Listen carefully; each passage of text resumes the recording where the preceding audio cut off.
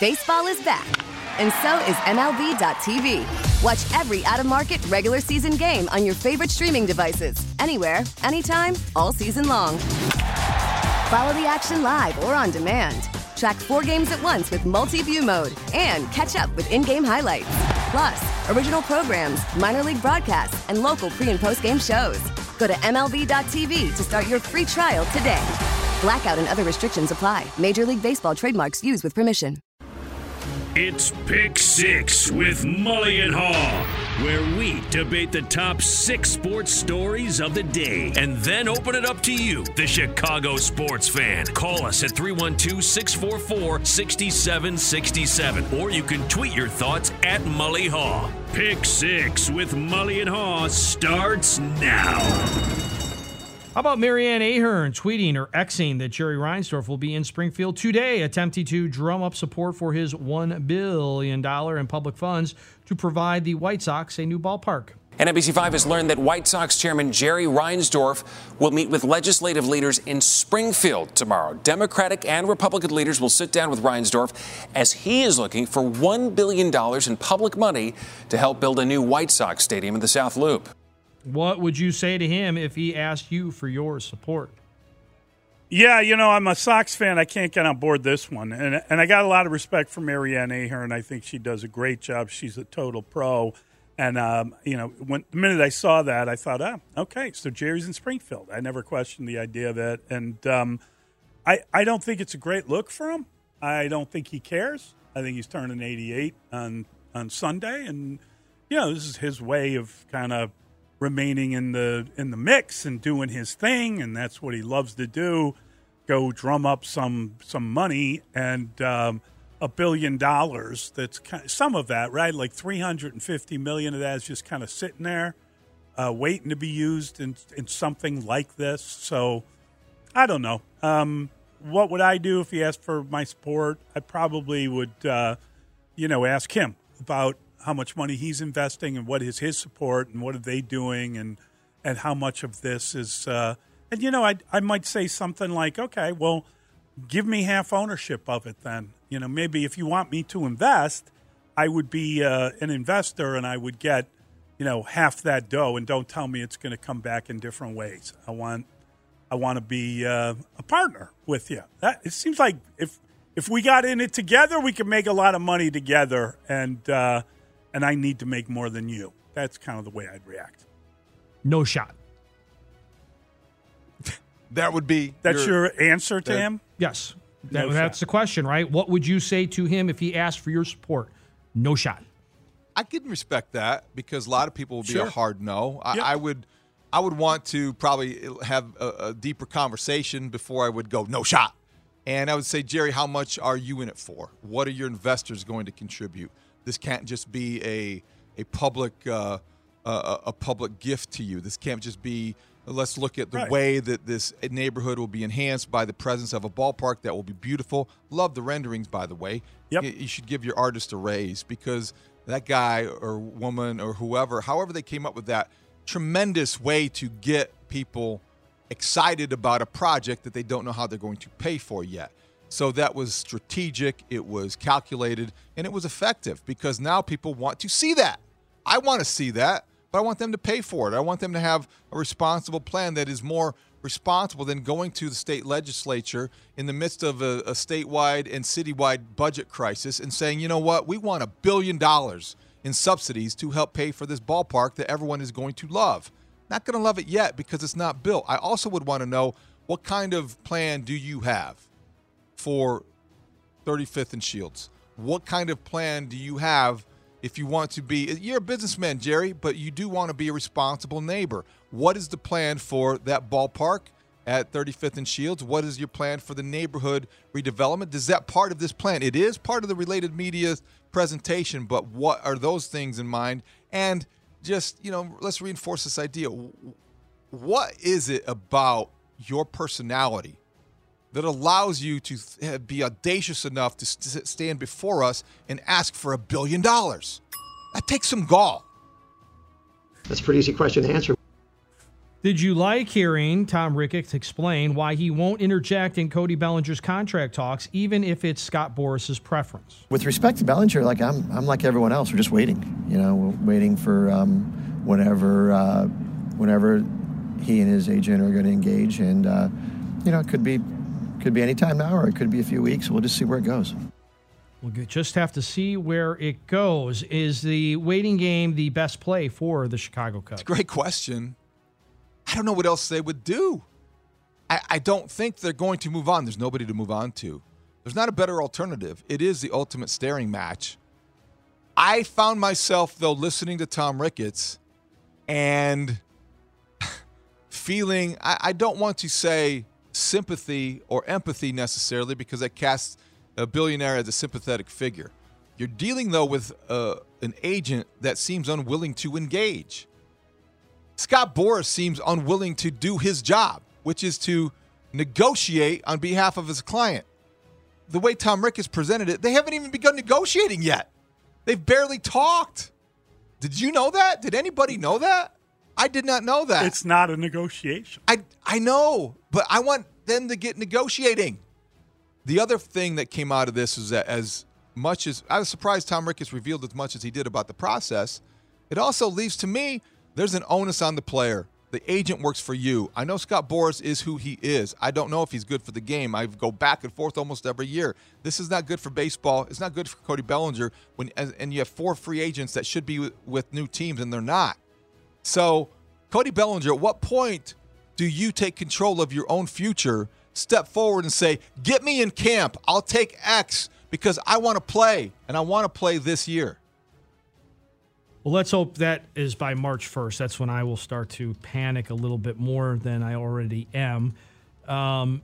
It's fine. I guess you can't, if you're going to take that stance where I don't talk to Scott Boras. That's Tom Ricketts' stance, yes. And that's the Scott Boras play. Yes. He goes around the general manager, he goes around the team president, and he goes to the owner. Ricketts has said, I'm not doing that. Well, then you can't do it for Cody Bellinger. If you're not going to do it, then you got to hold, your thought process. You got to stay true to your word, your convictions.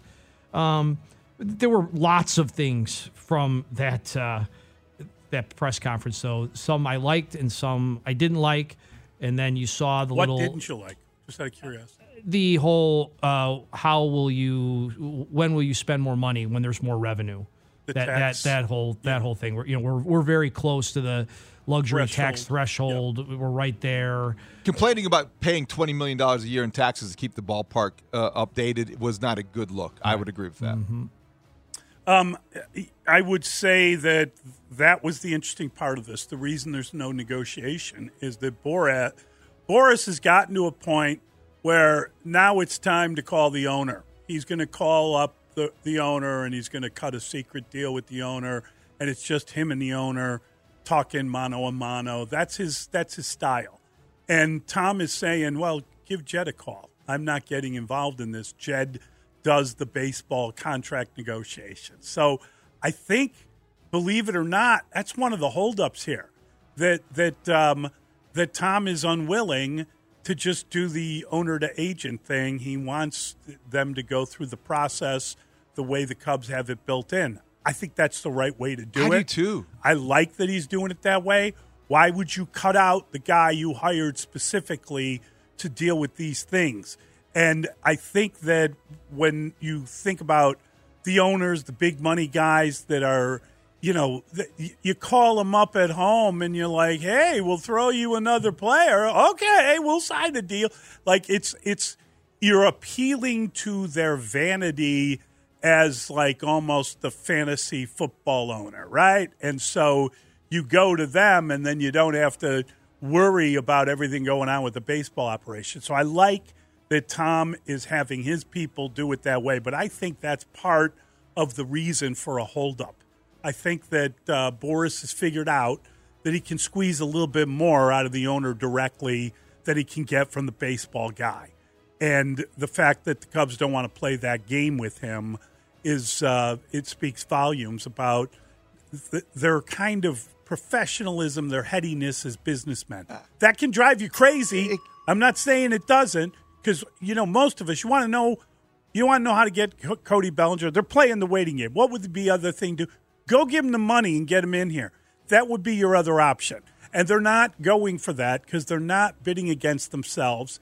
I think it's a very interesting situation where this guy is desperate to drum up some kind of help here. Somebody, he's kind of, honestly, they're kind of waiting for someone to go down over the next 2 weeks before they put him in with the Cubs. More than likely, but the longer they wait, I think the longer they feel they can wait, if that makes any sense. Right. They're not going to blink, and I think that's what you heard yesterday. That's a really good question. What is your take on Pedro Grifol entering his second season with the White Sox loaded with bubbly optimism? Is there any chance that feeling can be reflected in the team's record? Are the White Sox in trouble, or do they have nothing to lose? Well, they definitely have nothing to lose because they're, a real bad baseball team. They lost over 100 games last year, and you're coming back, and now you're acting like you got better. Had a great offseason, I believe is one of the things he said. All of the things he said, you would have to say, how do you figure? I don't know that they had a great offseason. I'm confused by that conclusion, given everything that went down. It's just a weird one. Pedro Grifol, this is a guy that should have been fired, should never have been hired, whatever way you want to look at it. Doesn't belong right now as the manager of a Major League Baseball team. And so they've given him this kind of 4A team, whatever way you want to look at the Sox, maybe AAA team. I don't see what he's saying. I don't see where the optimism is coming from.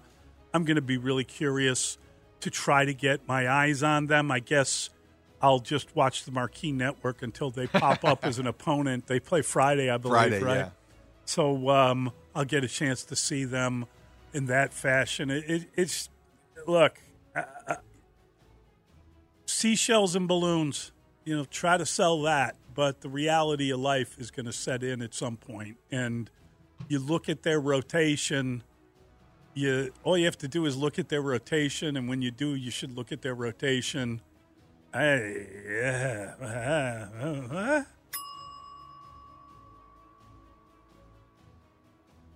Well, he did say, why not us? And I know I've been laughed at before about why not. Listen, that division's no damn good. The question is, how are they going to get somebody out? The starting pitching's a huge question. The bullpen's probably even a bigger question. But at some point, these guys on offense have to do something. And if it doesn't happen this year, then you want to talk about blowing things up. Then this offseason's got to be the blowing it up. Because, again, if you just look at it on paper, it looks like a pretty damn good lineup on paper. But I know they don't play the games on paper. These guys can't continue. The looks on Mulligan Haugh's face right now, if you're watching on Twitch, absolutely priceless. What paper are you reading? Their both mouths are hanging agape, if I use that correctly. If I didn't, I'll be constructively criticized in a moment. The line, if these guys can stay healthy and actually wake the you-know-what up, they could be okay on offense. They might win a game 10-8. Found it amusing that Eloy Jimenez, who's always fun to listen to, articulated a goal that he wanted to play in 150 games. I can't even say it without chuckling. Yeah, I want to own the White Sox too. I want to build a restaurant and a ballpark on the South Loop. Back to reality, they're not going to play 150 games. They're not going to get 150 from Eloy or Moncada. So this paper you speak of, Dustin, I'm surprised that you are that encouraged by the lineup that the White Sox could write any given day. Maybe that's what is why Pedro Grifol is in a good mood. I think he's got to be in a good mood. I think if he's in a bad mood, that's going to be a total downer for the team. Exactly. He has no choice but to say, why not He's us? got to be that guy. I agree with that. I agree with you there. Hey, guys, let's go through the motions. No. And I also think that he probably feels a little bit freer to do that. Last year, don't need to name names, but I do wonder what the presence of a big personality like a Lance Lynn in the clubhouse, like a Tim Anderson, who might have been a guy that was maybe difficult to have around, and to have a new manager kind of assert himself the way that it seems Pedro Grifol is asserting himself right now. The White Sox have so many questions. You're right, in the starting rotation, they're bigger in the bullpen. If you can name 3 guys, you get a prize. And I just don't think this is a team that's looking like it's going to win more than 70 games. So Pedro is going to need all of that positivity, all of those former Royals surrounding him so he can feel confident and comfortable. And I think it's going to be a long year, and he's going to be sounding very, very familiar if he hasn't already. Pick 6. Did you happen to see the Albert Breer report for SI that says the Bears expect to have a quarterback plan in place by next week at the Scouting Combine down in Indianapolis? Does that mean either Justin Fields or the number 1 pick will be in play down in Indy? First, I need to find out, is Albert Breer following Justin Fields on Instagram, or did he not follow him? Did Justin Fields unfollow the Bears? Wait, did Justin Fields unfollow the Bears or Albert Breer? Where does Schefter fit in here? Oh, my God. The social media conundrum and all of the mystery and clues that we saw last night. The drama builds. Look, Albert Breer probably is accurate there. I don't doubt that. You're at the Senior Bowl. Mully, let's have a beer at the Senior Bowl. You know how this goes. Let's have a meeting. Okay, by the way, what would you, Ryan Poles, want for Justin Fields? Let's say hypothetically, would you take a 3? I think maybe I want a 2. Well, what? You're not going to get a 1. Okay, so those conversations undoubtedly took place. I think that's where you start to lay the groundwork. The interesting part about that report from Albert Breer to me was that the Bears are going to have their quarterback plan in place by the time they get to the Combine. Oh, really? Okay. That tells me that they've already made their minds up. What does that actually mean? That they're going to be shopping Justin Fields at the Combine? Yes. They're going to. That's what that says. They're going right? to Indianapolis with a sign that put outside Ryan Poles' door. For sale. Open for business. Yeah. Yes. Best offers. And you know what? They need more picks. They need more picks. They got to get a safety somewhere. Everyone needs they more got to picks. get some help inside. Everybody needs more picks. But the most tradable asset they have is a starting quarterback in the NFL. Mm-hmm. The Bears have, again, it's going to say this until people get tired of hearing it, if they're not already. But this is not a dilemma. This is a situation. They have a good option or a better one. I find this very interesting. I also do find it interesting. David, I think, is kind of mocking it that the report is that on Instagram, Justin Fields is no longer following the Bears. It could be a little indication of what's happening. But I don't think you need to have your play public down in Indy, because then wouldn't you be devaluing either side of it? I mean, if you're saying, Justin, if you were to come out and flat out say, Justin Fields is available for trade. Yeah. Doesn't that decrease the value of it on February the 27th? It's too early, right? Decrease the value of who? Of Fields? Right. I mean, because you're already saying like we're we don't want Fields anymore. We're done. I mean, I think you need to keep this as close. It's no question that the Cubs are either going to stick with Justin Fields or they're going to draft a quarterback. And I still think draft a quarterback is still in play here versus not in the first round. Caleb Williams, not in the first round. Right, I'm saying, but I mean, I'm just saying. So I don't agree with this. I think this would be bad business to put up a sign that said Justin Fields is available. Make your best offer. People know though. People in the league know these things. But you don't have to. I don't think it's time to do that. He also said reportedly they got a lot of interest at the Senior Bowl. Here's the thing, Dustin. So you're at the Senior Bowl and you're getting a lot of interest in Justin Fields. Now, when you say you put your quarterback plan together, that means, we're drafting a guy. That's all that means. You're at the Combine, we're drafting a guy. Listen, everyone's at the Combine. You're going to see everyone. You're going to be standing in line for a cup of coffee, and you're going to be next to a guy who's the general manager somewhere else. You're going to be hugging people and talking to people. You're going to be meeting everybody. You're going to have a drink with them, and you can have meetings with them. And there are 3 quarterbacks for sale this offseason, right? So Russell Wilson, very complicated, a lot of money. They'll do anything to get rid of him, don't worry.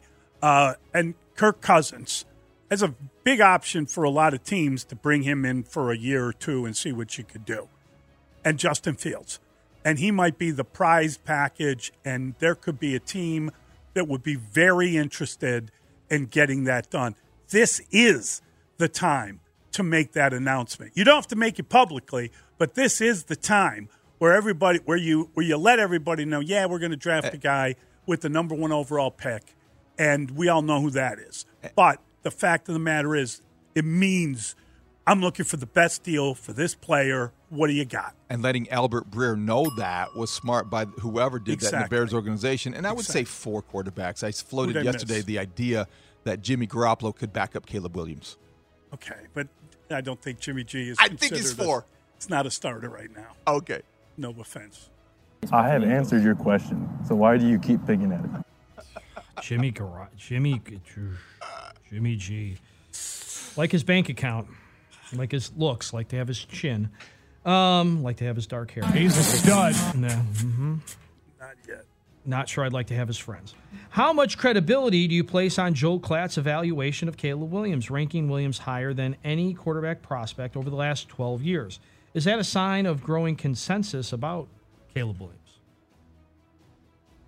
Okay. My problem with the Joe Klatt list isn't that he really values Caleb Williams, and he has him over, in order, Trevor Lawrence and Joe Burrow. Now, I would argue the order there. But if you have him over Joe Burrow and Trevor Lawrence, that's unbelievable. But next up, he has who? Drake May, right? What? He's got Drake May very high. And then who was the 5th one? Bryce Young. Bryce Young. Drake May, number 4. What about C.J. Stroud? Didn't have him rated high. But, he's like a seriously good player, and you misevaluated Bryce Young. I don't know. I thought that the top 5 was a weird list, and it made me wonder about his credibility. Joe Klatt has been at it a long time, does some good work. I like that he's getting up there and saying that Caleb Williams, especially when people are questioning if he's even the best quarterback in this draft, which no real talent evaluators are saying that. That's not coming out. But there's just been a movement for different guys. I've talked to scouts. I know a guy that loves Jaden Daniels, thinks he's going to be the absolute best player to come out of this draft, even better than May. So I find that interesting. I like it. I like that the guy stepped out and said it. I don't know that I believe it, given the fact that he was wrong about Bryce Young. Well, it creates conversation for us, so thank you, Joe Klatt. But let's even use Joe Klatt's list and, Mully, what you just said about the LSU quarterback. Okay, this goes into why I think the Bears should keep Justin Fields and trade down, because every time you go down one peg, somebody else is coming up to get their guy. So you go from 1 to 2. That costs X. Then you go from 2 to 3. That costs X. Then you go from 3 to 4. That costs X. Then at 4, you have like a whopping grocery bag full of picks. Picks that you just mentioned in the first segment of the show and mention almost all the time that the Bears need more of. Picks. Because they are not just a QB1 away from winning the North and never giving it back. They have other needs. They might be. They might be. They might be. You get the right guy at that spot, and I don't know if you watched the Super Bowl, but that guy's pretty good. Okay, but again, that guy's pretty good. That guy is in the perfect situation and has grown and developed into it. We can talk about that ad nauseum, and even he, the new GOAT QB1, referenced the fact about how lucky he is to be in the place he is and work where he works. They're lucky to have him. I don't know how you look at this piece of evidence that you submitted for review, and you see that Caleb Williams is the highest-rated quarterback by one respected evaluator in the last 12 years, and conclude that the Bears should keep Justin Fields and trade the pick. That's lunacy, and I think some people will interpret it that way. David, Drake May is 4th. I don't care. And Mully just talked about a guy he knows that's in love with the Daniels kid out of LSU. You can fall in love with any prospect. And I'm telling you that, okay, Drake May being 4th is interesting to me. But you know who's numero uno? The guy that you have a chance to take to remove the doubt for the next 5 to 7 to 10 years. You are in this position. To me, this reinforces what the Bears are leaning toward. This is good evidence because it's another voice that you're hearing that is a voice of consensus. Caleb Williams is that guy. Drake May, interesting. Is he Drake May or is he Drake Maybe? I don't know. I've answered this question, a lot, obviously. Don't say I don't know. How disappointing After was that, he's going to say that? Yeah. He's going to say, I'm unsure? He gave you all the evidence. I'm unsure of myself? You pointed Dude out. Just said, I don't know. You're not. I don't know about that. Drake Maybe. But the question isn't about Drake May. It's about Caleb Williams. And I do know, sir, they shouldn't trade the pick. I know that. Okay. How disappointing was the Blackhawks' effort Monday night? And if you watched, did you watch purely to see how Connor Bedard would play? Would you have watched if he wasn't on the ice? I love hockey. I love watching the Hawks. It's hard to watch without Bedard. We know this. Hawks stink. Bedard, great. That's the story of this season. I can't believe he's on the ice doing what he's doing. He's had 2 goals disallowed in the last 2 games because of offsides penalties. He had 3 points last night. He's been back 3 games. He's got what, 6 points? Yeah. In 3 games? Yeah. Unbelievable. Yeah, last night was a hard watch. 2 goals and 4 assists, right? Yep.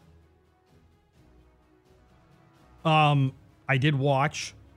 There was not much else on. There's your answer. If Bedard had not been on the ice, I would not have watched. I would have watched NFL Network and some rerun of a Super Bowl. I did watch. I can't remember. I turned on the game and I'm like, Teuvo Teravainen. Isn't that interesting? Wow. Teuvo. You start thinking about guys that went through Chicago. What if they kept all a goal? Oh, another goal. Were they down 4-0? I'm sorry, man. It is, the only thing I watched was 98. That's all I care about. That's all that really kept my attention. I tried to concentrate a little bit on their defense and are they good? And then I was like, you don't know what the hell you're talking about. And, I'm adapting concepts from other sports to try to apply it to how I'm evaluating guys. And then I realized all I want to do is watch 98. Just want to see him on the ice, want to see what he does. Man, is he good? And look what he did there. And, that guy scored a great goal on a backhand, but that was all Connor Bedard finding him with 3 guys on him. Finding him open while he had 3 guys on him. I think he's a fun player to watch. The Blackhawks are blessed. He needs help. He took a big hit yesterday, got up, and everybody's kind of holding their breath, but that was good for him to do that and to respond the way he did. Yeah, he's fun. They were awful, though. It was a terrible game. They're the worst team in the NHL. You can tell. They go on the road, and it's just a train wreck. They haven't won on the road since November. We got to get to the extra point. We'll do that next. It's Mulligan and Haugh, Chicago Sports Radio 6-7 score. Baseball is back, and so is MLB.tv. Watch every out-of-market regular season game on your favorite streaming devices, anywhere, anytime, all season long. Follow the action live or on demand. Track 4 games at once with multi-view mode and catch up with in-game highlights. Plus, original programs, minor league broadcasts, and local pre- and post-game shows. Go to MLB.tv to start your free trial today. Blackout and other restrictions apply. Major League Baseball trademarks used with permission.